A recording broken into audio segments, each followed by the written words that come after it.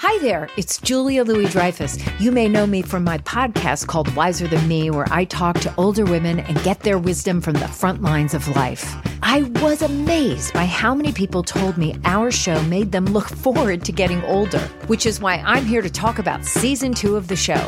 Sally Field, Billie Jean King, Beverly Johnson, Ina Garten, Bonnie Raitt, just to name a few.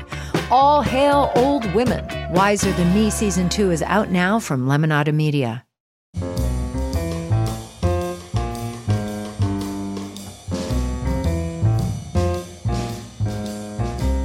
This is Merriam-Webster's Word of the Day for Wednesday, April 18th.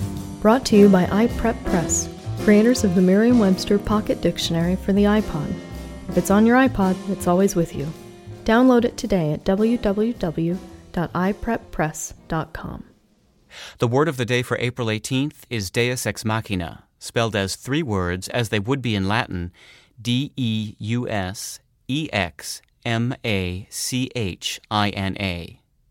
Deus-eks-MAH-kih-nuh is a noun that means a person or thing, as in fiction or drama, that appears or is introduced suddenly and unexpectedly and provides a contrived solution to an apparently insoluble difficulty. Here's the word used in a sentence. Only a deus-eks-MAH-kih-nuh could resolve the novel's thorny crisis. The Latin term deus-eks-MAH-kih-nuh is a translation of the Greek phrase and means literally a god from a machine. Machine in this case refers to the crane that held a puppet or an actor representing a mythological god over the stage in ancient Greek and Roman drama. The practice of introducing a god at the end of a play to unravel and resolve the plot dates from at least the 5th century BC, and Euripides was one playwright who made frequent use of the device. Since the late 1600s, deus-eks-MAH-kih-nuh has been applied in English to unlikely saviors and improbable events that bring order out of chaos in sudden and surprising ways. I'm Peter Sokolowski with your Word of the Day for Wednesday, April 18th.